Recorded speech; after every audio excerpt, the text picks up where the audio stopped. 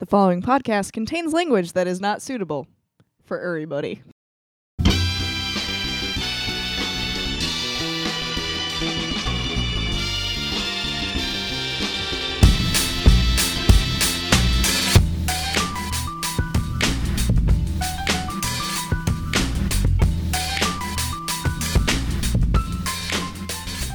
Alrighty, welcome to issue 168 of Super Skull. It's your weekly New Comic Day audio digest, this time for the week of November 22nd, 2017.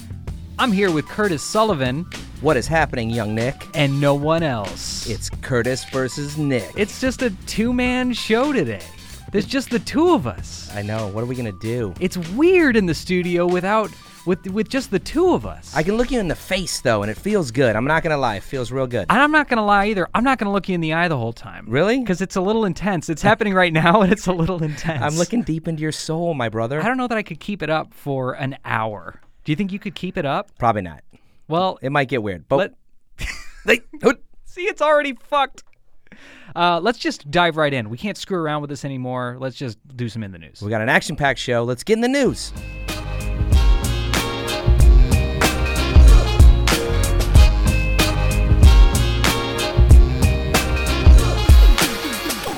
Marvel Comics has a new editor-in-chief. So Axel Alonso is out. Axel Alonso is out. You know what I love saying? What? Axel Alonso. That's a mouthful. It's a beautiful name. He's out. After, it's 2017, after 6 years in the editor-in-chief position at Marvel Comics, Axel Alonso has stepped down to be replaced by C.B. Cebulski. Yes. And there's no way I'm saying that guy's name right. That's totally right. You nailed it. Cebulski.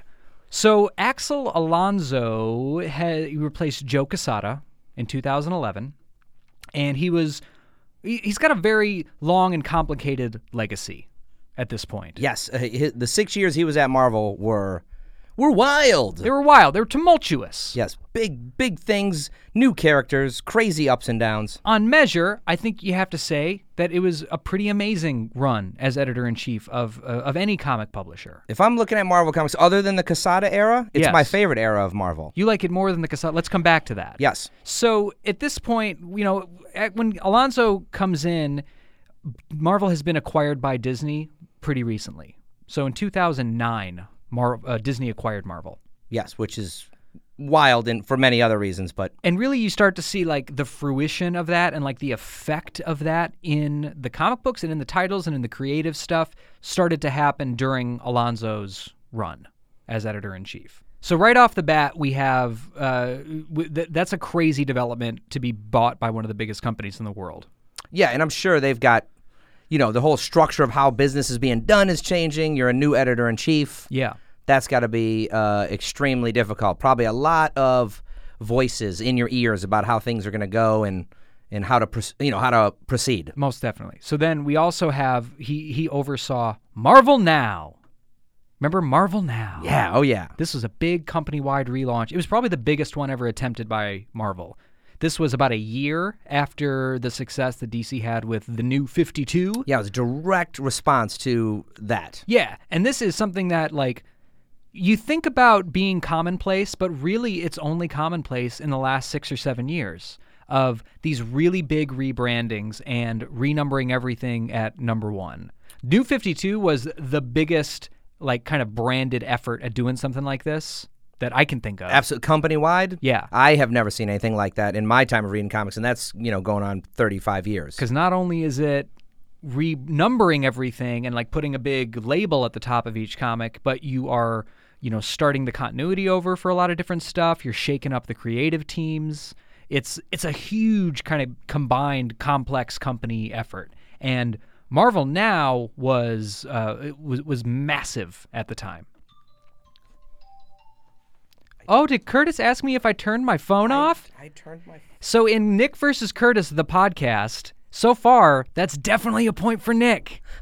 Most definitely. We're going to call that one for Nick. Do you have any objection? Yes, take it. You'll allow it. Perfect. And we'll just keep score the whole episode. This is going to be a Fine. lot of fun.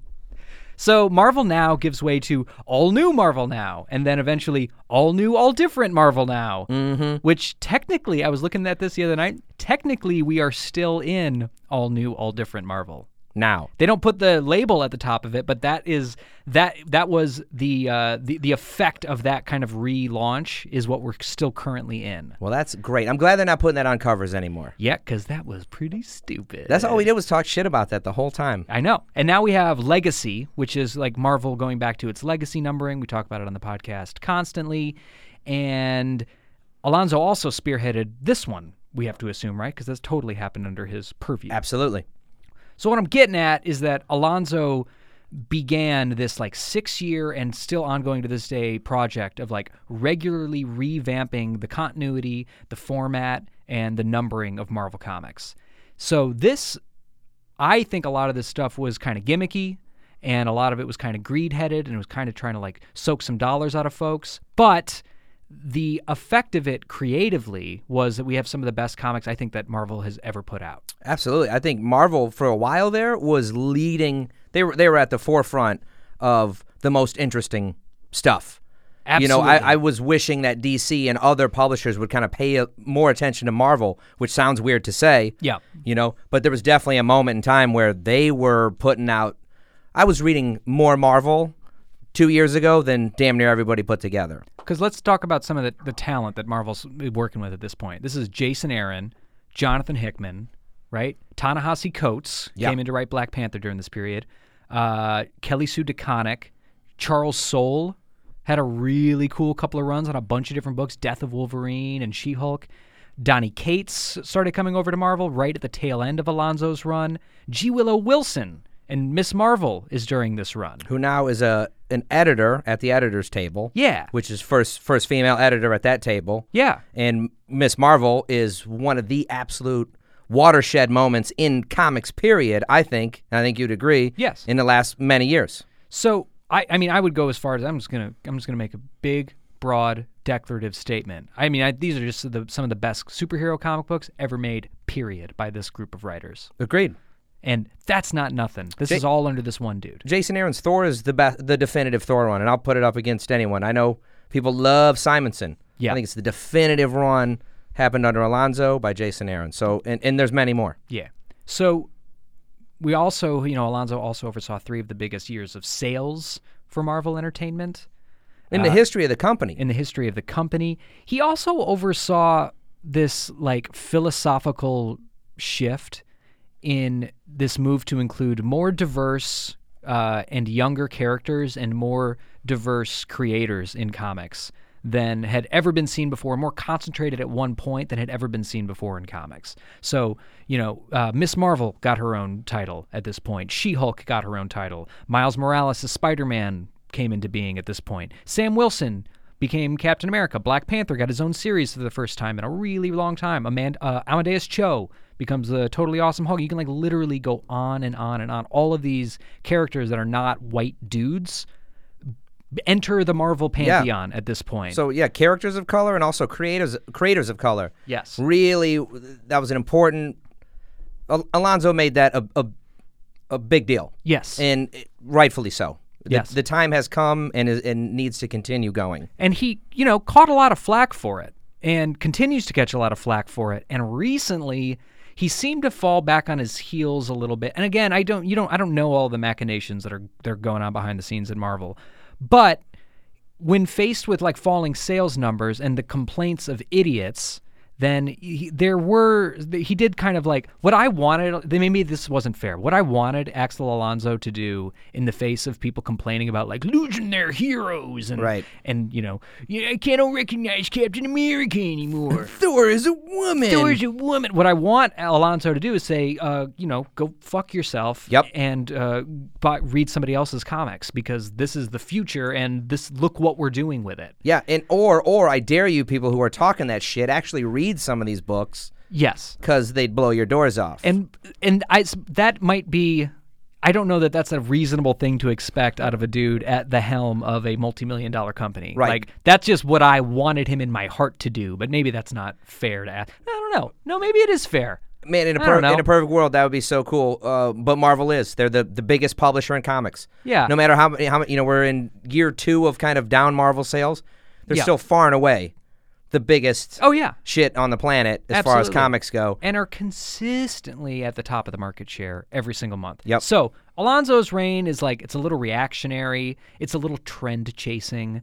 But I think as I sat down and like looked at what happened during this dude's tenure, I'm pretty much like in awe of creatively what Marvel did during this period. And I wish he would have pushed it to its obvious conclusion and just gone really, really hard in the direction that, that he started on and that he got the ball rolling down. But, what the fuck do I know? I don't know what it's like to run a company of that size. Yeah, and it's got to be a tough spot, right? I mean, he is getting voices in his head from a million different angles, telling him this, that, and the other. He's looking at market share. He's looking at dollars and cents. Yeah. But again, favorite editor in the history of the company for my money. Yes. The Jonathan Hickman stuff that was done at Marvel, I think will stand the test of time. Years from now, if we're still talking about comic books at all, we will be talking about Agreed. John Hickman over at Marvel, and that's a result of his tenure. So, Excellent. yeah. Curtis, who is he being replaced with? So, C.B. Cebulski started at Marvel Comics way back in 2002. So he's been with the publisher for 15 years, doing all kinds of stuff. He helped launch the Tsunami brand over at Marvel, which hosted Runaways by Brian K. Vaughan. He's the guy who brought Brian K. Vaughan over to Marvel. Good move. Super good move. That's a classic book, very beloved. The series is back now. It is also about to be a TV show that looks very promising.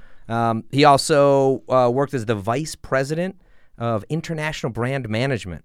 So he was in China. He moved to China, lives there for years and years, and he's getting Marvel translated into other languages. He's scouting talent from other countries.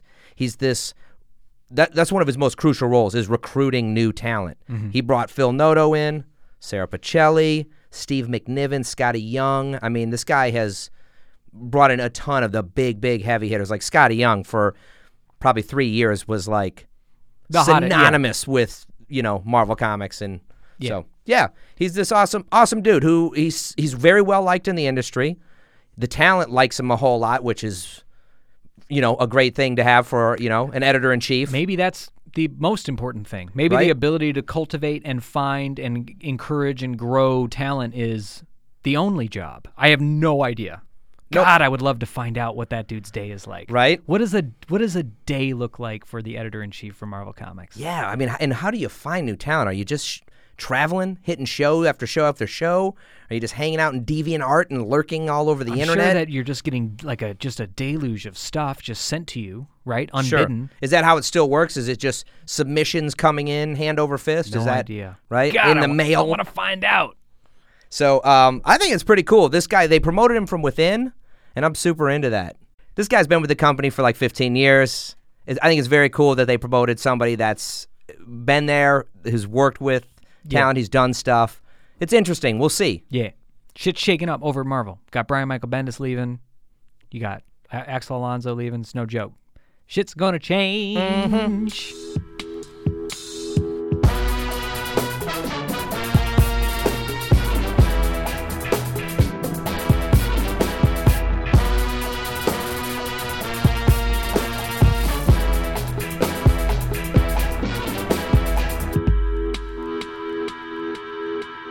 Curtis. Yes.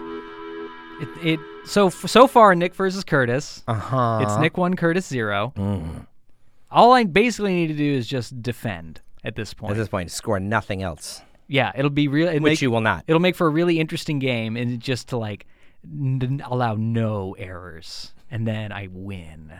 How are you feeling about your prospects so far? I think I'm going to destroy you. This is our first competitive podcast. I feel like it's going to be a solid 3-1 Curtis. You're calling 3-1 now. You're calling your shot right now. Yeah. Fucking sweet, man. So get ready. I have a question for you, my friend. On that note, what, buddy? It's Thanksgiving tomorrow. It is. What are you thankful for? Can I get sappy? Because I want to. I guess. Well, I've had a great year of hanging out with friends playing games. Mm-hmm. And it's the most games I've played in all my life. Probably in this last year, I've played that many games. Board games? Board games. sitting at a table, moving little cardboard pieces and wood cubes around and stuff like this. Yeah. It's been the best. Looking people in their eyes. No There's electronics. No screens. You know? Yeah.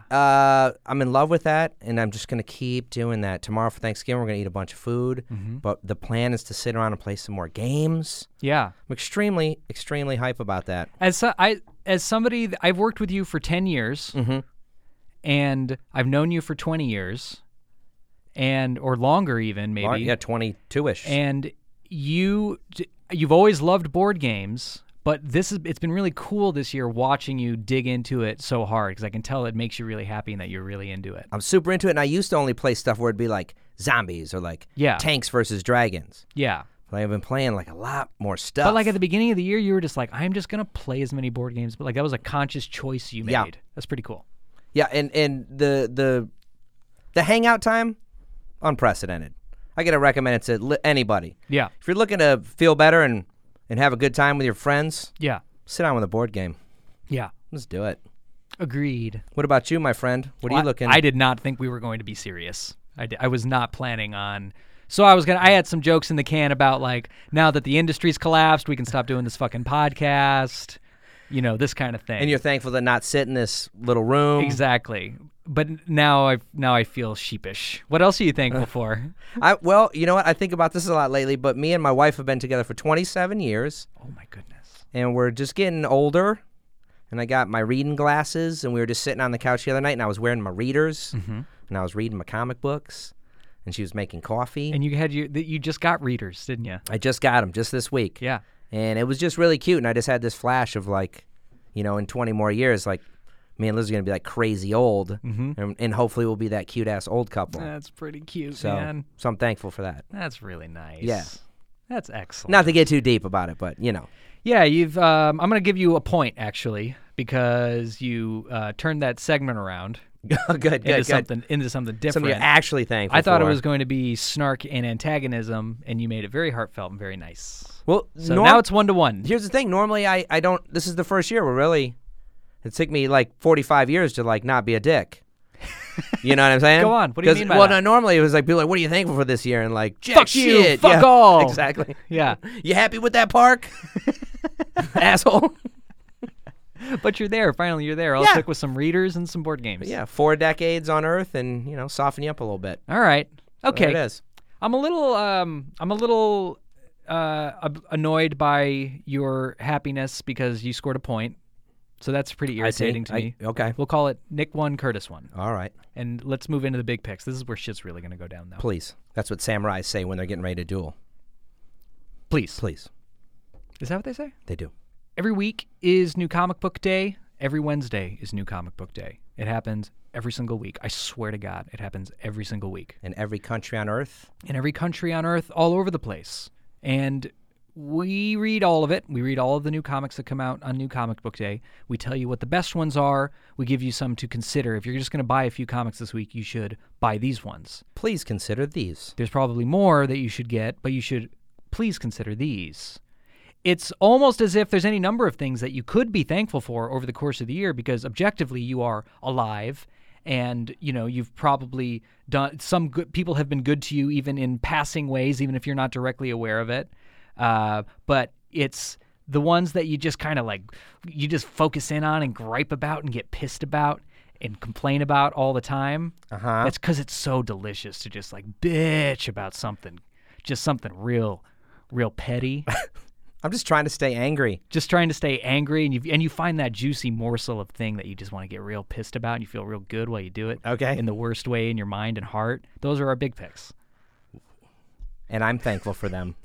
Curtis, what was your big pick this I'll go first then. My big pick was Thanos 13. Ooh. It's a big 1-3 for Thanos. He's a god. He's getting bar mitzvahed? He is. Finally.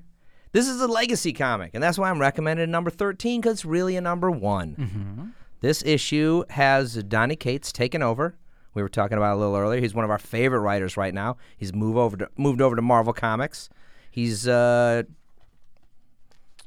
by his partner in crime, Jeff Shaw, who is the artist on this book. He's a very nice artist. They did a book called God Country together. we talked a lot about God Country. It was our book of the month not too long ago. We just love it. Go out and get that book. It's one graphic novel at this point. Yeah. Hunt it down. It's worth your time. This is another legacy book. I feel like we've been picking a bunch of legacy books. Yes. Even though the numbering's weird, and we think that it's kind of confusing to a lot of folks, even to us who work at a comic book store. Issue 783 of some comic that was issue 16 last week. It's a little weird. This is the worst part of it is that like I can see somebody's eyes. I'm talking to somebody at the comic shop. This is the thing. We both work at a comic shop, and I'm like, this is a great book. And Marvel has put out a bunch of great books under this line, and I'm trying to tell somebody about it, but they're like, why is it issue 131? Yeah. And you got to start explaining it to them, and the second you start explaining it to them, I see their souls leave their body, and they just go someplace else in the ether. No, they've died a little bit. We've added a wrinkle to their brow. They've died a little bit. They don't care. They want to put it back, and you got to like really sell them on it. No, we're serious. We work here. We read it. Maybe we just put little stickers over the numbers. This is number 1. It just says nothing. Wait, maybe that's the future of comics. No numbers. No numbers. Thanos. Just think about it. Okay. What did you think of I'm this just book? doing that. I loved it. This is a great jumping on point. This is another great legacy comic. This storyline's called Thanos Wins. So for those of you who don't know, Thanos is this mad titan. He was born from these gods called Eternals. Eternals. And they're these ancient beings that like seed worlds, and they're like the gods that go around and create worlds. They created Earth. They're pretty cool. They're pretty awesome. Jack Kirby created these guys way back in the day. But I guess I mean they're benevolent. The Eternals. They can be. Chaotic neutral? Yes, there you go. Okay. Because if things get out of their purview, they may come back and shut it down. Okay. That said, Thanos craved power. He was born with a mutation. Mm-hmm. He killed his parents. Shit. He's a bad dude. He met Death, the embodiment of Death, who in the Marvel Universe is a woman. She's a lady. She's a skull-faced lady. Yeah. And the only way to get Death's attention is to kill. What? Yeah. Oh, man. So Thanos decides... What, Thanos? He didn't, like, start DJing or something? He went straight to murder. genocide. Yeah. Fuck. By the millions, right? Because you need mega death to get her attention. Like killing a couple people, killing a world. Death don't care. I've seen that before. So he just goes on a kill crazy rampage. He's just razing worlds to the ground, and in his mad quest to get Death to love him. It doesn't go well. Wow. He fights a lot. Mm-hmm. He's troubled. He's angry. He's been everywhere. This book He's finds known us throughout the galaxy. He is. He's like one of the most famous badass dudes in the galaxy. Yeah, if Thanos is coming, shit your pants. There's like Galactus, Thanos. There's like Mephisto. There's a couple badasses in the Marvel Universe where like you're done if that dude's coming. Yeah. He's one of them. We're just lucky that the galaxy's really huge. That's right. And that Earth is very small. That's like the reason that, we're still doing okay. That's right. He's way on the other side of a billion light years away. That's what killing some other planet. I'm thankful for. Yeah. I'm thankful for the realities of scale in the universe that allow Thanos to just forget about us occasionally. In an infinite sea of worlds. Yeah. Maybe he won't get to us. Thank goodness. This book is about. So I don't want to give the end of this book away. We open on Thanos killing yet another world. Conquering another world. He's on the Chitauri homeworld. The Chitauri homeworld. That's the aliens from the Avengers movie. Who I always confuse with Skrulls. Totally different. But they have wrinkles in their foreheads and not their chins. Exactly. Right? Something like that. Something like that. So, fresh off of a conquering of the Chitauri homeworld. And the Chitauri are no joke. No, and he's just... They're born to kill also. Yes. That's all they do. That's all they do. They get into big blood death arenas, and there's a really neat thing in this book about the blood from these stadiums where they have these gladiator battles, and there's blood just spurting everywhere because of these crazy battles. But it's so cold on the Chitauri planet that they crystallize, and it turns into snow. Red snow. It turns into blood snow, and that's what the youngins eat. To the young Chitauri, that's what they eat in order to become... They're christened for battle. This is how they come of age. Yeah. That was pretty gnarly and pretty cool. Totally awesome. So, and this is the thing. Thanos makes short work of this whole planet. One dude. Yeah. Just murders everybody sitting on the throne, and all of a sudden we have, a future Ghost Rider shows up. Yes, On and a at that s- point you're like, what the fuck is Ghost Rider doing Yeah, here? he's some weird like space motorcycle with like a glowing orb for a wheel. Is he wearing a space helmet? He totally is wearing a space helmet. Is he a skull wearing a space He's helmet? a flaming skull with a space helmet on. Okay. And he has no ears and he can hear, which is awesome. It doesn't make any sense. He just looks cool. Yeah. That's all you need to know. Yeah, shut up. Stop thinking about it. Yeah. Shut up. And that's the first. As soon as he shows up, man, I think you had the same reaction we were talking about. It's like, what the fucking Ghost Rider is My here? first reaction was like, I don't know that I want Ghost Rider to be here right now. in my Thanos comic. I was like really kind of like getting into a Thanos thing. I'm not a big Ghost Rider fan. You a big Ghost Rider fan? Not huge. No. No. There's two times I like Ghost Rider. Robbie Reyes, the first Robbie Reyes, and Jason Aaron did a Ghost Rider run. That was totally badass. Oh, that's right. I forget about that. But Ghost Rider looks cool as fuck. I feel like Visually that's all speaking, Ghost Rider's got going for him is that he just looks really He sweet. looks a flaming skull, leather jacket, motorcycle. That is awesome. Yeah. You know, who can write that good? I don't know. It's just, where do you go from there? Right. You know what I mean? Yeah. You're not going to do nuance in the flaming skull motorcycle rider. Right. So it's got to just be completely over the top all the time, and you can't really keep that going. Right. It's got to be totally rock and roll. Yeah, like, exactly. And from- sometimes it's like, Jesus Christ. Okay, it's rock Yeah. and roll. I get it. So Ghost Rider shows up. Yeah. They have a little chit chat. Ghost Rider's from the future. He reveals to Thanos about this crazy big thing that's going to happen, and somehow he's able to compel Thanos to go with him, which is crazy because Thanos is the ultimate badass. And then we have a big, crazy, cool reveal at the end of the book. Yes. This book was great. We'll say no more. There's some great surprises in here. The art was killer. Get on the Donny Cates train, y'all. Donny Cates is the best. We've been talking about it left and right. The dude just don't quit. He's got a ton of books coming out. They're all good. I've literally read, I think this dude's entire output, maybe sans a book, has not disappointed. He's very, very good. This is Thanos number 13. This is part 1 of the Thanos Wins storyline. It's a book about a villain, which is neat. It's big cosmic stuff. It's big, crazy, celestial, huge power, ideas of like power and what power is. That's why I like Thanos shit anyway. And this book is delivering on that, I think. Agreed, because you just got to go big with everything that's in. If you're doing Thanos, everything else has to be gigantic. Yeah. And that's a lot of fun because Cosmic Marvel is awesome. I like also that Thanos is just like dude-sized. Like, he's not like Galactus-sized where he's like as big as a planet, you know? Yeah, man. He's like just like dude-sized, like a big dude. He's like a big ass dude, Yeah, but like a dude like, size. like a 10-foot dude, not like you think a, he's probably 10 feet tall. right. Yeah. Yeah, That's probably and he's like 6 feet wide. That's the other thing. He's got a lot of width. He's a wide man. Yeah, A lot of girth. his fist is like as big as his chest. Each fist. Exactly. Thanos. Thanos 13. That's my big pick. Cool. Nick, Thank you. See, I was waiting for you to ask. did you pick any comics? I'm not going to count that as a point for me, but you're on notice. It was almost like a penalty. My pick this week was Battle Angel Alita, the deluxe edition. My big pick this week was a book that came out in, I think, 1990 or something. 1989 or 1990. It has been around for a minute. But it hasn't been available in a reliable way, and it certainly has not been available in a beautiful remastered hardcover, Ever. which is a new format that just released this week. The original cyberpunk classic, Battle Angel Alita. I have never read this book. I had never read it before. I am so glad you picked this book. I loved it so much. So Battle Angel Alita is about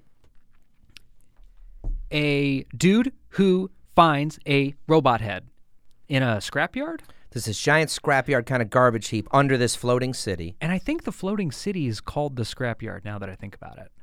I can't remember. The floating city has a cool name. The floating city is called the scrapyard. Oh, okay. No, it's the space city of Zalem. There it is. Lie the trash heaps of the scrapyard. There we go. So the scrapyard is like this giant district of the city that's all trash heaps and broken robots and shit.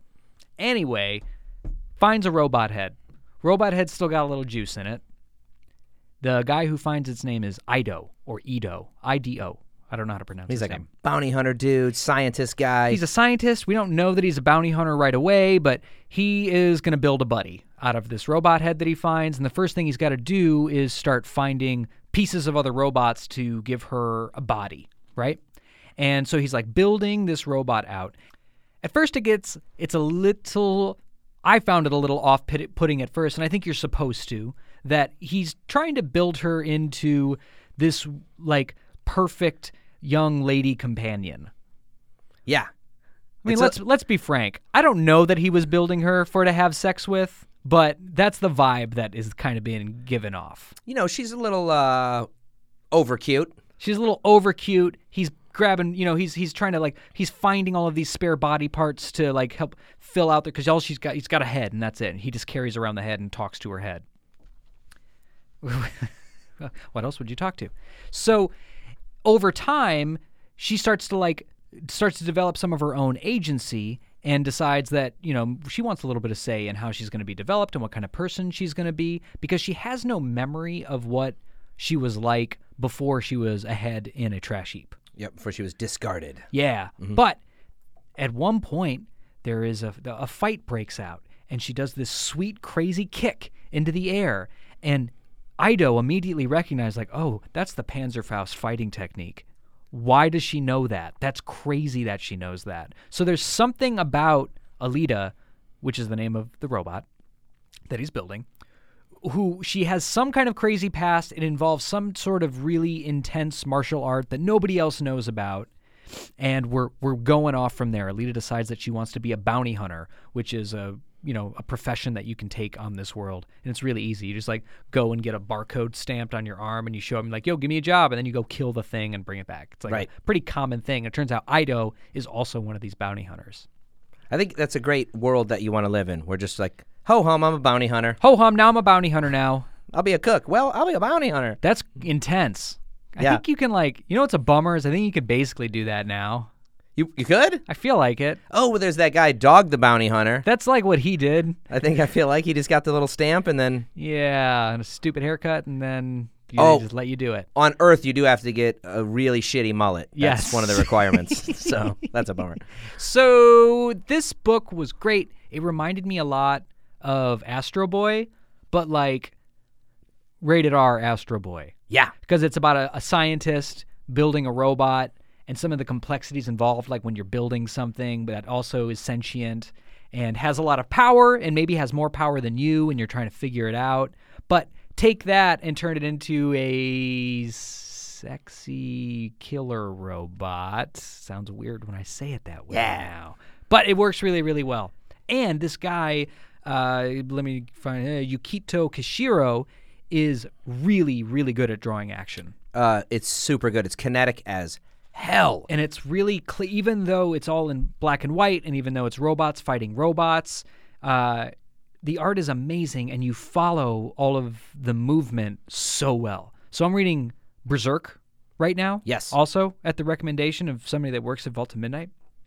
And it's a great book, and it's equally as impactful. Like, Berserk is widely considered like one of the most impactful, important pieces of manga ever to be produced, right? Yeah. Alongside Battle Angel Alita, which is, like, often in that, like, classic pantheon of sci-fi manga. This is part of my first wave of anime. That this is right there with Ghost in the Shell. Yeah. And all the seminal early 90s manga and anime that I was into. This was, Ninja Scroll. It was right there with all those huge animes that I was watching at that time. But with Berserk, it's hard to tell what's going on sometimes. It's like, and for as action-y as that book is, you can't follow it as well. And that's the thing with a lot of early, like, manga from that period. It's not always as crisp, and it's not always as, like, clear how sweet this person is at fighting as you want them to be. Do you know what I mean? And this book absolutely nails it. There's another moment, just before we move on, where there's, like, this giant muscle-bound robot. It's one of the first bounties Alita goes after. Yes. And he's addicted to the endorphins in brains. Yes. And there's, like, this little footnote that talks about how brains have an endorphin in them that's, like, 10 times more powerful than methamphetamine or something like that. So, but this dude has to eat fresh brains constantly in order to, like, keep his buzz going. And that's just a crazy thing to put in a comic book. And he's a crazy looking character, and holy shit, the fight is amazing. Like, I haven't read this comic in 10 years. Yeah. I can still remember it. Yeah. That's how kick-ass it was.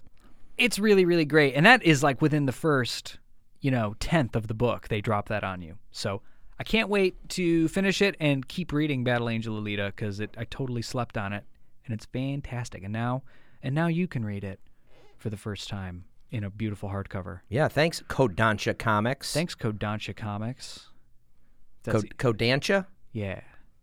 Yeah. Kodansha. So that's it. There's only 2 big peaks. Big peaks, bro.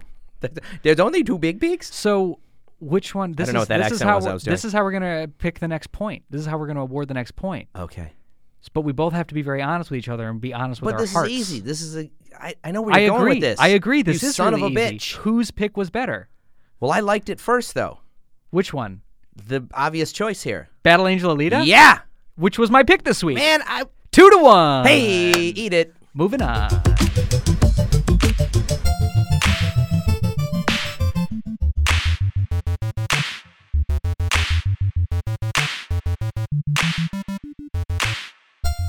Our taser this week is focused on Watchmen.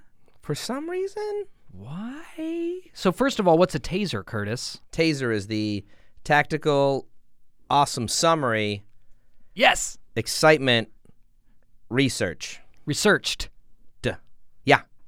Fantastic. We dig deep. We dig deep. We take an item, Yes. a thing, and we go all the way downtown. We get into it. We move around there. We live there, Just like a taser. just like you would with a taser. Yeah. And we find out a bunch of stuff, and then we tell you all about it. That's our taser. And this week, the taser is digging up some info on Watchmen. Just such an old comic. The seminal Alan Moore, Dave Gibbons classic. Yes. That everybody knows about. Yeah. Even if you've never read comics, Everybody knows about it. everybody's heard of Watchmen. Yeah. Watchmen, and the reason we're talking about it is because DC had a huge release this week, and it was Doomsday Clock. Number 1. Doomsday Clock. So Watchmen came out in the 80s. It was its own thing. It was a bunch of unique characters. It was 12 issues, and then it was done. Correct. And DC is releasing this book called Doomsday Clock, which is something that they've been hinting at for like a year now. It's been a minute since Rebirth even. Since Rebirth, so a year. Yeah. Year and a month or so. Something like this. And they have been the idea behind this book that is finally out today is to fold the Watchmen universe into the DC universe, and it's happening via this new series called Doomsday Clock. Right. There's a character from Watchmen. His name is Dr. Manhattan. He's essentially God, and maybe he's been messing with reality this whole time. The whole time. Because, yes, as you said, Watchmen was a separate thing. It was designed to just be its own little unique, encased little thing, not part of the big yes, DC continuity. yeah. But as you get thirsty for money, everybody loves Watchmen, right? And money. And money. And how can we get people to spend some more money? Yeah. Maybe we'll just make Watchmen we'll just tell them Watchmen hangs out with Superman sometimes. Yep. That's Doomsday Clock. That, in a nutshell. Taser over. So, let's talk a little bit about Watchmen. Let's do it. Watchmen was created by Alan Moore, Dave Gibbons, colored by John Higgins. It's probably one of the most celebrated and awarded comics in the history of comics. It represented a sea change in the way people think about comics and the way people write comics. Yeah, there's before Watchmen, Yes. and then there's after Watchmen. This is in the mid-'80s, I think 85? Something 86? 86, something Yeah. like that. And this is coming right around the same period that Dark Knight Returns comes out by Frank Miller. And it is a new way of looking at superheroes. It is part of this wave of the idea is that they're deconstructing the superhero. And what does that mean? It means that there's a lot of tropes kind of associated with superheroes. It was pretty well-worn, well-trod territory by that point in the mid-'80s. We've had comics for 50 years. Yes. At that point, right? Yeah. Yeah. Yeah, about Oh, yeah. 50 years. So there are things that people have come to expect out of superheroes, and creators like Alan Moore and Frank Miller are, for the first time ever, trying to say, like, well, why do we think those things? What do superheroes say about us? And they're also colored by stuff that's happening in society in the 80s, but we'll get to that in a second. Yeah, how does Batman get his own gas for the Batmobile? Exactly. You know, like, where does he buy his underpants? Yes. Does he even buy, what is he, boxers or briefs? Right. The big questions. The big stuff. So, what's Watchmen about? Could you give a synopsis of Watchmen? I don't want to put you on the spot. It starts with the murder of a superhero. Yes. And that acts as like the center point around which everything else is focused. Yeah, so essentially you had a world where superheroes existed and they did stuff and they wore their costumes and helped society. But then superheroes were outlawed and everybody's retired. Mm-hmm. And some superheroes, the few that are left, either work for the government or are employed privately, but they can't just be, you just can't be a superhero anymore. That's illegal. Yeah. So this, like you said, this death of the comedian brings the heroes back out. Who's one of the most famous superheroes. Yes, he's very, very famous. Hung out with presidents and Yeah. played golf with the Kennedys. He's one of the dudes that went to go work for the government. Yes. And he dies, and this sparks this investigation by another character, which then just uncovers this grand conspiracy that maybe somebody is killing off ex-superheroes. And specifically ex-superheroes that were part of this Justice League-ish equivalent. The Watchmen. The Watchmen. So it goes from there, and it leads into this. It gets into this massive storyline that's not. It's really the death of this character is just the tip of this huge conspiracy Yes. by this other character who's orchestrating something that's going to change the face of humankind on Yep. Earth. So it's a big old multi-layered beauty. Yes. So, created by Alan Moore. This is in 1985. Alan Moore is hot shit. He's one of the biggest writers in comics at this point. He just What had can't- he done? He'd done Swamp Thing Yes, at that point. which was a hugely influential book, continues to be. Well, yeah, because Mm-hmm. for different reasons. He takes Swamp Thing, which is a character that was, kind of like a minor character, has moments of success in He's the like past. a horror movie sort of a trope. But he adds like pathos and all this depth to this character that it didn't have before. It's like very much about what happens to a sad man that is also a swamp monster. Right. And can he connect and have any humanity and Yeah. stuff like this? Yeah. So he's one of the biggest writers in comics by this point already. He's really like making his mark. He's making his name in the business. He's looking for his next project, and he recently had a lot of success with Miracle Man, which tackles some of the same ideas but still plays it a little bit more straight to the superhero angle of things. Yeah, he does the Miracle Man as a god who contemplates, Yeah. like a mortal that contemplates what it is to be a god. Yeah. So his plan is to revamp another known but obscure and out-of-print hero like Miracle Man was.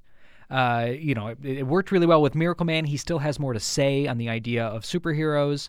So he's got this idea that he's been cooking on, and he wants to find another out-of-print superhero to kind of like test this idea out on. Because you can't do it with the Justice League. You just can't. Yeah, nobody will let you do that. Nobody will let you do that. It'll change the way people look at the character. You might have to kill off some characters. There's really not an idea of that point as like, be pretty fucking rad actually if you just did a 12-part thing that's completely contained and it's the story of Watchmen, Right. But all of the characters are, Dr. Manhattan is Superman. Yes. Right? I guess Rorschach is Batman, kind I don't know, of? because Night Owl might be Batman. Night Owl but- might be Batman. Anyway, you see what Yeah. I'm getting at. No, that would be very cool. I'm saying do that, Yeah, but you couldn't do it at this Right. point in the 80s. So DC recently acquired Charlton Comics, which Moore began to write around. He took these characters and starts writing the Watchmen story for these characters.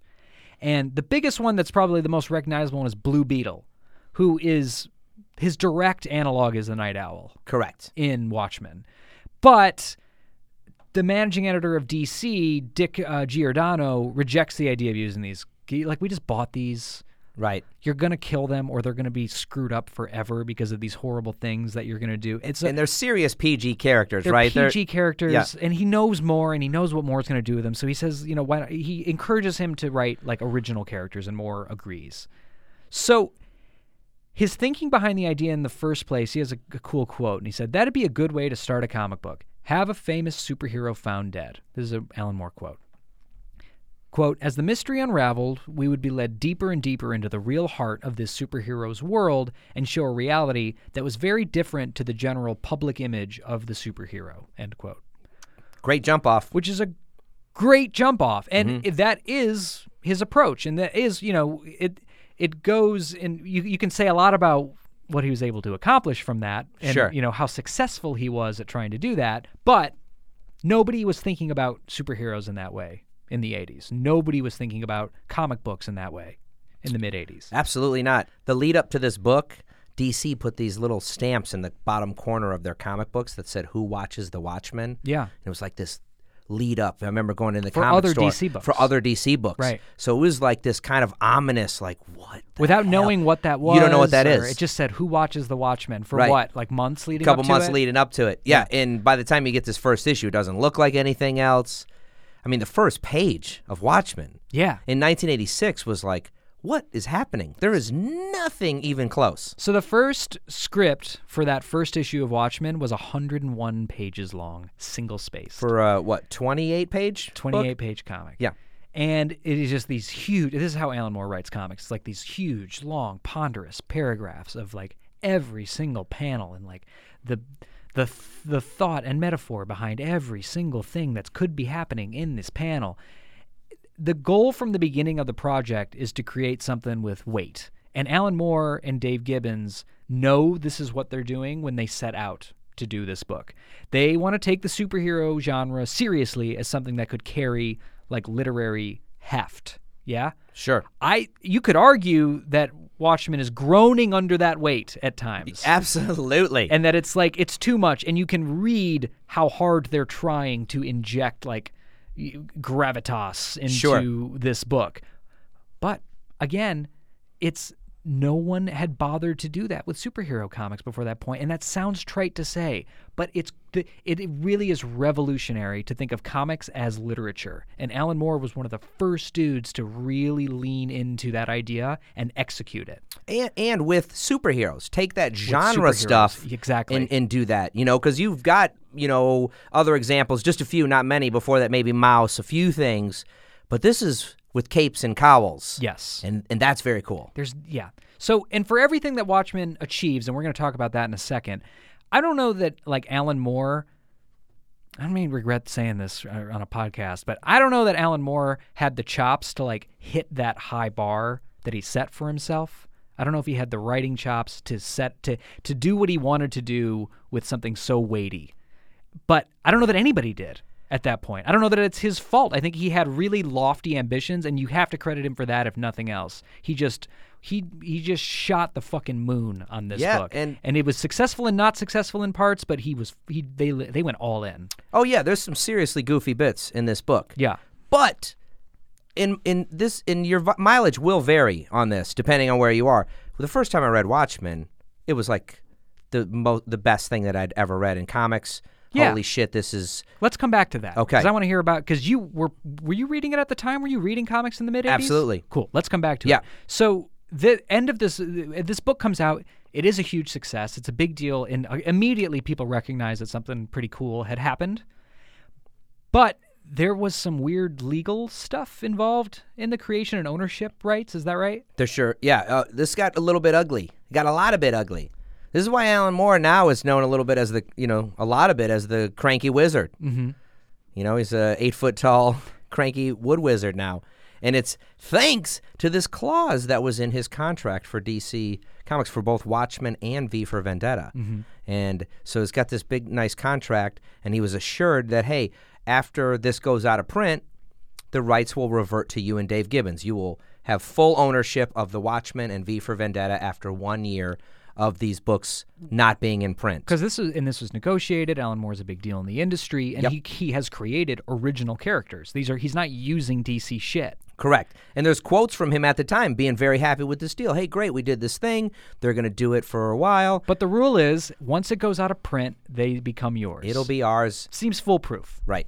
So what happened? So DC decides that, hey, the people seem to like this, and we're making a ton of money. Uh-huh. It's their best-selling graphic novel. Watchmen is by 100 times. Yeah. By 1,000 times, probably. And they decide, hey, we'll never let this thing go out of print ever. Yeah. And this is where we find ourselves. So Alan Moore never had those rights reverted to him. Never. Or Dave Gibbons. Correct.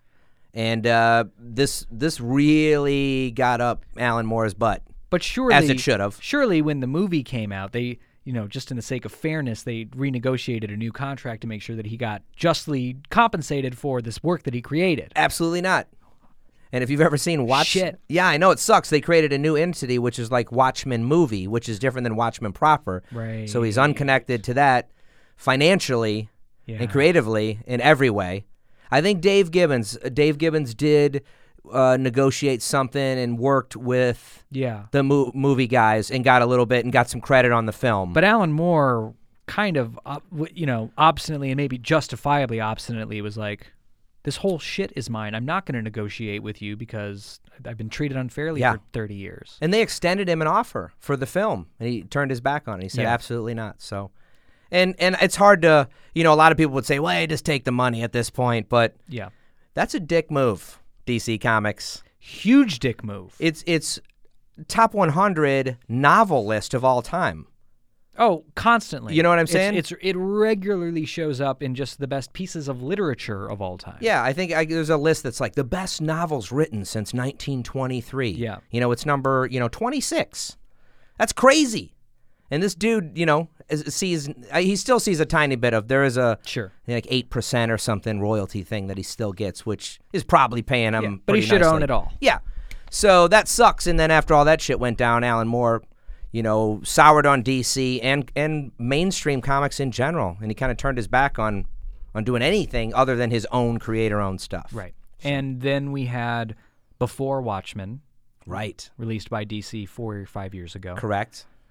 Which Alan Moore had nothing to do with. None. I feel like Dave Gibbons was involved in that project a little bit, though. That I don't know. But top talent was certainly involved. Yeah. And now we have Doomsday Clock. Again, no Alan Moore. Correct. Nowhere to be seen. Okay, so paint a picture for me. It's 1985. You are probably 26 or 27 years old. Yeah. In the mid-'80s. Yeah. And you go into a comic shop, and Watchmen's there. How old were you, really? 15. You're 15 years old. Yes. And you've seen these things in the corner. It says Watchmen is coming. Yes. Who watches the Watchmen? Who watches the Watchmen? And you're ready for it. Yeah, and we had a really cool comic shop in town at the time, Eye of Agamotto. And so they, the guy who worked there was hyping me up about it. I spent a lot of time in the comic shop in those days. I didn't work in a comic book store yet, but I was there just hanging out 3 to 4 days a week. Yeah. It was ridiculous. If I had $4, I was at the comic book shop. Mm-hmm. That's where I was. If I got any money, took some bottles back to the store, found some change in the couch, let's go get some comic books. Yeah. So the lead up to that was excellent, and I was very, very hyped. Uh-huh. So first issue comes out. Yeah. Do you remember it? Absolutely. Where were you? You read it at home? Yes. And I probably went to school that day and didn't skip school. Okay. Because who would do that? And, man, I had read superhero stuff. I'd read a lot of Conan comics at that point. Yeah. I read some underground comics. So I was familiar with comics that, like, swore or had boobs or talked about smoking weed. Sure. But this was different. I mean, the opening page of Watchmen, to anybody who's ever read this, is this guy being murdered and Rorschach just having this diatribe about the filth of the city. Yeah. And the scab-encrusted gutters overflowing with the pus of, and it's like wild, right? Yeah. And, it's just like, what is this? So it was a game changer, man. There's just nothing like and it. You knew it immediately that it was a game changer. One issue in, not even an issue in, 4 pages in. Like, I've never seen anything like this. I didn't know it at the time because I wasn't really keyed into the construction of comics, but that 9-panel grid that they So the whole used, book is written around a framework of 9 panels. Yes, 3 by 3. Yes. And sometimes you spread one of those into, those 3 bangers into one. Correct. So that it turns into like a 7-panel page or whatever. Right. Or you might do a splash page, but there's not many splash pages in Watchmen from what I remember. I don't remember any. But the whole thing is framed around the 9-panel, which is a very classic superhero thing. This is how, the 9-panel thing is the basic construction of what you think of when you think of a superhero comic. Right. It was the standard for comic books, right? Absolutely. And so they're doing that on purpose. They're leaning into what our ids think of when we think of comic book. Well, there's just Rorschach stuff, one of the characters' names, Rorschach. Yeah. But in the comic, the way they would do images that would remind you of stuff that were, in fact, Rorschach tests in the comic was absolutely nuts. Everything was so meticulously built. Nothing was there by accident. It's like think of your favorite filmmaker. Everything that's in frame, the way it's colored, the way it's lit, the angle that you're seeing it from, everything was considered and built. The end of each comic had, like, another comic? Well, they had, there's a separate tale that ran... The Black Frigate? Yeah, Tales of the Black Freighter. Freighter. Yeah. And this kid who was hanging out at the newsstand, he's one of the kind of the side characters who's reading this Tales of the Black Freighter. Yeah, but we got to read it along with him Yes. over the course of the book. Correct. And he would open, and it was so cool because he'd open up the comic, and then the comic would go into that comic. Yeah. Very cool. And that comic is a metaphor for the comic you're reading and Yes. like is an analog for the comic that you're reading. The end of each book also would have like long fake news articles or dossier documents. An excerpt from the Night Owl's book, or Yeah. And it was all prose, and it just like completely fleshed out this world. It just gave so much. You'd never seen anything like this. I know I keep saying that, but it injected a depth into this world that Alan Moore had created that it was familiar to you because you recognize these as superheroes, and I know what the rules of superheroes are. But he's given you even more of this like weird, nuanced, dark world with this, with all this back matter. Yeah. We're talking about it 39 years later. It's not nothing. So as I'm thinking about it, there's a few things that kind of set Watchmen apart. So for one thing, the way the book messed with time. So going back, he went back and forth from issue to issue, filling in backstory and telling origin issues. So originally, Moore said that he only had enough story for 6 issues. And he realized he could pad it out if he just split up every other issue with a story about the past. Right. Keep the plot moving, but give you a little bit of information about somebody in the story. So we're doing this crazy thing in the book where we're like in the present, and then we're in the past, and then we're in the present, and then we're in the past. And everything is informing all of the moving forward plot points, which is really, really neat and really crazy. The other thing is that this book took a lot of pains to fold superheroes into our reality. So events occurred the same in this world up until 1938. And then the first superhero came on the scene, and then there's ripples from 1938, right? So we have all the same events in history, but they're all just they got a little superhero in them. So like for the U.S. won the Vietnam War. Yeah, thanks to a 50-foot Dr. Manhattan. Yeah, and the comedian with 2 flamethrowers. Exactly. And there is the Watergate scandal. Like Nixon does all of the shitty things that are behind the Watergate scandal, but nobody knows about it because the superheroes are able to keep it quiet. So there's just the effort he went to like to add just verisimilitude into the world and make it seem like something that's plausible in our reality, Yep. right? The way that this book tackled all this stuff earnestly, like there was no biff bam pow stuff in this book. It tackled it with as much realism as they could, even though there was big ideas like Dr. Manhattan is a crazy god. Absolutely. Right. He can change reality. Yeah. Create and negate atoms. Yeah. Yeah. So he's in a way of looking at Superman, but like expanded out to the nth degree, right? He's just completely omnipotent and, all powerful. But it does that all with earnestness.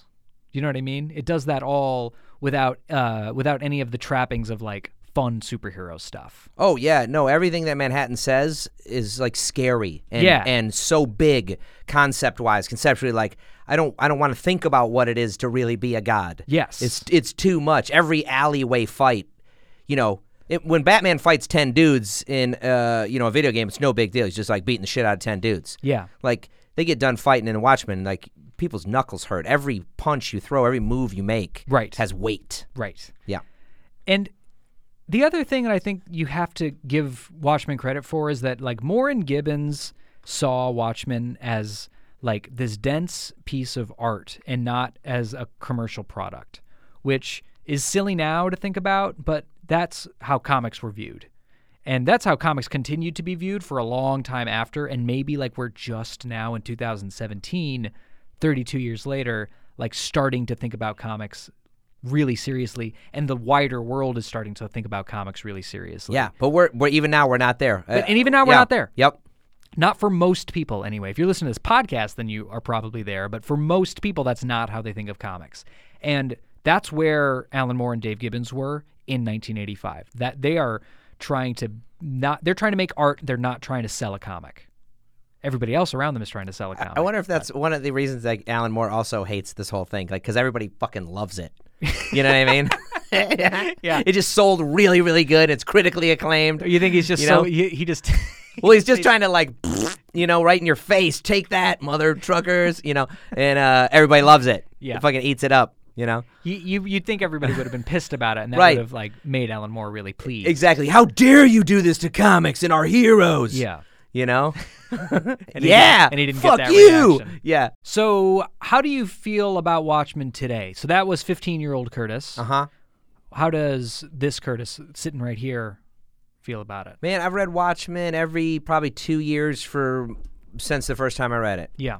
Read it so many times, 10 times. I don't know. It's intense. It's a hard read. The last time I read it, maybe 2 years ago, it was exhausting. The older I get, the less cynical I get. And I don't know if that's how it works. I'm trying to squash cynicism. I'm trying to not be angry. I'm trying to be able to let things wash over me and let them go. I don't know. Last time I read Watchmen, I found Rorschach to just be unbearable. He's such a heavy-handed absolutist. Yeah. And I get it. You're supposed to hate him. He's supposed supposed hate to him. be despicable, Exactly, right? But he's hard to spend time with. That's the thing, right? And the last time I read it, I did notice that it was starting to wear on me a little bit. Because even by the end, I mean, you have to be grown up about the realities of. What does that voice mean? What does that mean? So Watchmen is realistic in the sense that folks have to make tough decisions. Mm-hmm. You have to go to war. People are going to die, to protect the good people. Sure. And or what they think in their mind of it, yeah. Right. And Watchmen is saying that. There's the plot of this thing is there's this big catastrophic thing that has to happen, and who's going to make the call. And it's very intense. It's a great book, and I think it's still good. There's a lot of things I really, really love about it. But just be ready, especially if you've, like some lighter fare, to go away with it. Go away feeling some heavy shit's going to happen in that book. Sure. It doesn't end in a great way. Sure. So, I mean, it's hard to, I don't want to, for those who haven't read it, if there's the 2 people left who haven't read Watchmen. Do we have to worry about spoiling Watchmen? I don't know. Should we just spoil it? Who cares? I was going to say, Ozymandias, one of the main characters, makes this master plan. He's going to kill tens of millions of people the world over. And he's going to... In order to bring humanity together. Together. If we have this massive crisis and this massive horrible thing and all these people die, then maybe finally humankind will move beyond borders, will move beyond governments and come together. So, you want a fun fact about that? Yeah. This was also an episode of The Twilight Zone, Oh. that ending. And Len Wein, who is the editor of Watchmen, Right. pointed this out to Alan Moore. And their arguments about changing the ending caused Len Wein to quit the project. Holy shit. Yeah. Because Len Wein's like, no, you can't do this because it's already been done and it's something.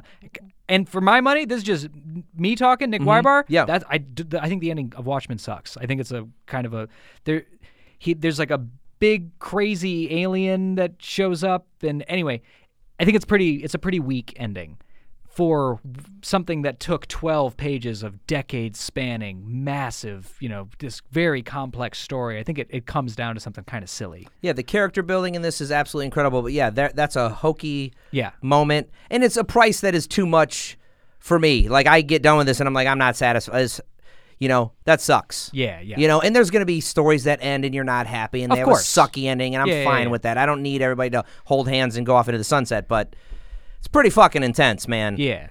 But we should say that I didn't know that, but the last page, I didn't know about the Len Wein thing. Yeah. It's dedicated to Len Wein. Dedicated to Len Wein. Doomsday Clock number 1. Who died while this was being developed. There you go. Len Wein. While Doomsday Clock was being developed.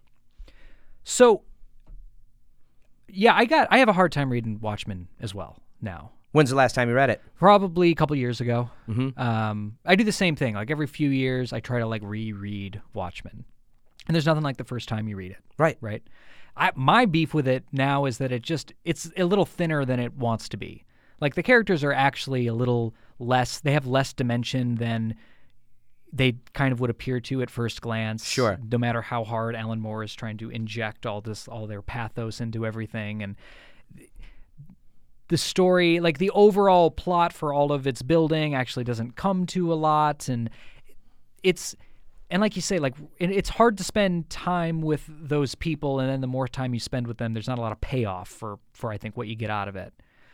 But That being said, I can know that, and I can know just as like a piece of comic book. Comic books have like come a really long way, and a lot of comics, whether they like it or not, have Watchmen to thank for that.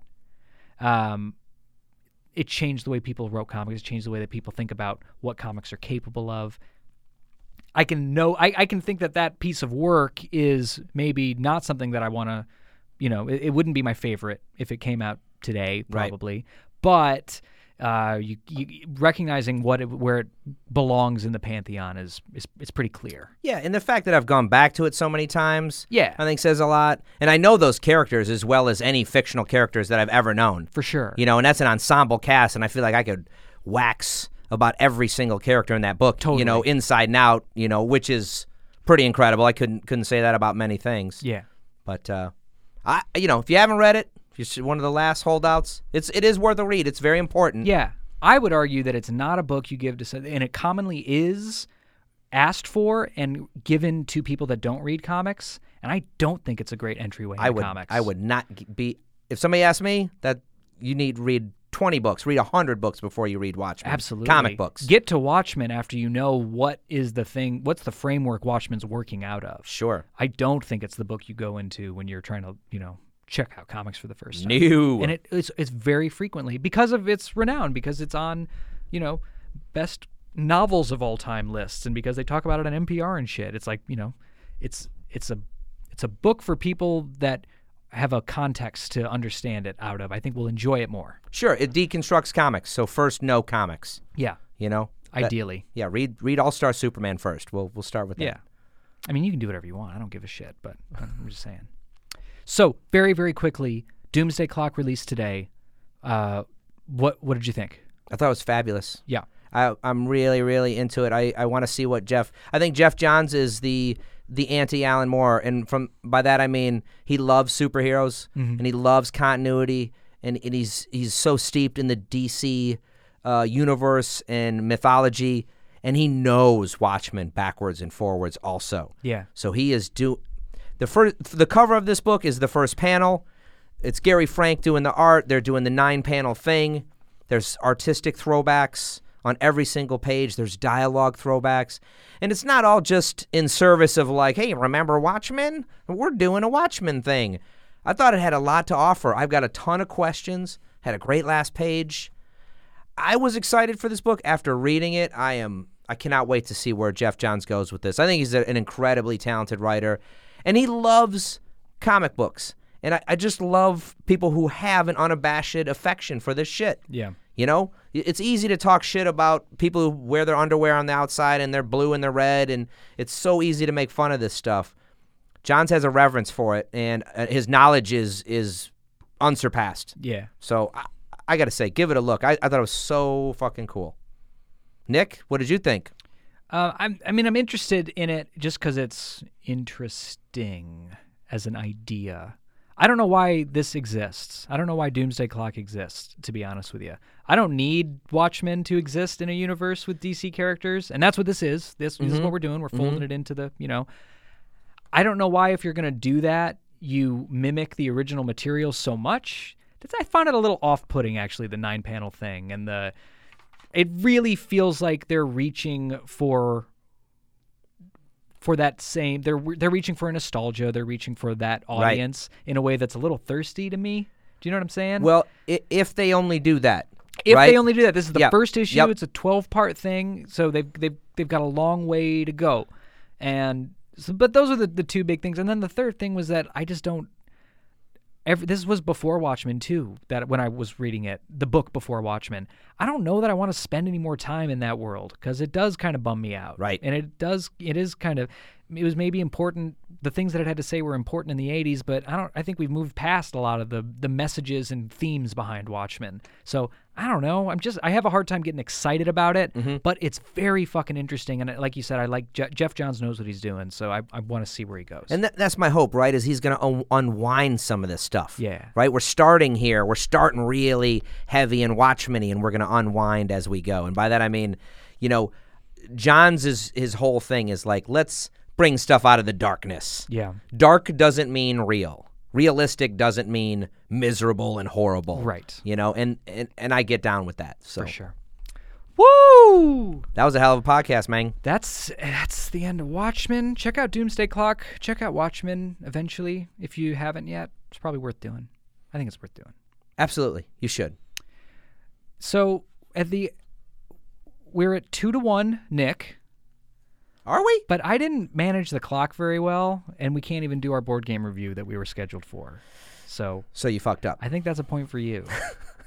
So I think we're going to have to call it a tie. Okay. Even though I hate that. I find that unsatisfactory as an ending. I would have loved to just have beaten you outright. Well, technically, I get the point for Battle Angel Alita because I was reading that before you were born. Oh, sorry, did you pick it? Oh, did you pick it? Well, I read it way before you were even alive. So Before I was even alive? Yeah! When do you think I was born? In 1984. This book came out in the 90s. You were born in 1992 then. That's what it was. We'll call it a tie. All right. I offer you a tie. Well, I offer you a draw. I will let you take the tie even though I won by 1 point. Thank you very much. That's very magnanimous. of Happy you. Thanksgiving. Hey, happy Thanksgiving to you, buddy. That was great. Great two-man show. That was a great two-man show. I don't know that we don't need. Who needs anybody else? Don't need Rachel. Nope. Rachel's not here. Don't need Marcus. Marcus not here. Just these two dudes and our wits and our balls and our words. and our words and our wits. And that's gonna do it for this week. It's another episode of Super Skull in the can. Our producer and editor is Rachel Polk. Wherever she is today, I think she is visiting Civil War battle sites. Really? No. Oh. I hope that's what she's doing. Maybe that is what she's doing. She's playing like a fiddle. Yeah.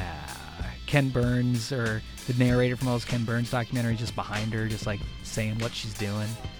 Our music was created by A-Bomb. Super Skull is recorded every week at the Ann Arbor District Library. Somebody please subscribe, download, and review the Super Skull Show on iTunes, also on Stitcher. Please do that. And if you would, please follow us on Twitter and Facebook and on our website. Super Skull Show is how you find us. Super Skull is brought to you by Vault of Midnight. It's Earth's finest comic books and stuff and podcasts since 1996. My name is Nick Weibar. And I am Kung Fu Banana. And we wish you very good reading until next week. Happy Thanksgiving, you guys.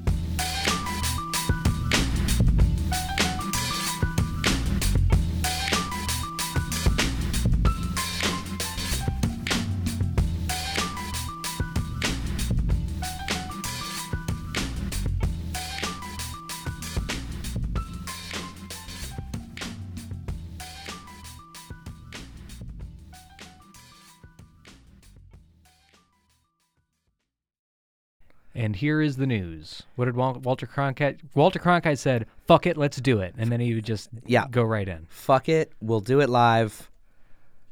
That was Bill O'Reilly who said that. Walter Cronkite said, "Fuck it, let's do it right now." Who was the good night and good luck guy? That I don't know. Remember that dude? That's not Cronkite? He would end every segment with "good night and good luck." Which is kind of ominous if you think about it. Super intense. Like, what do you mean good luck? No, you're telling us we're all fucked. Good night and good luck is, I don't know what's going to happen to you. Will we even be here tomorrow, any of us? Probably not.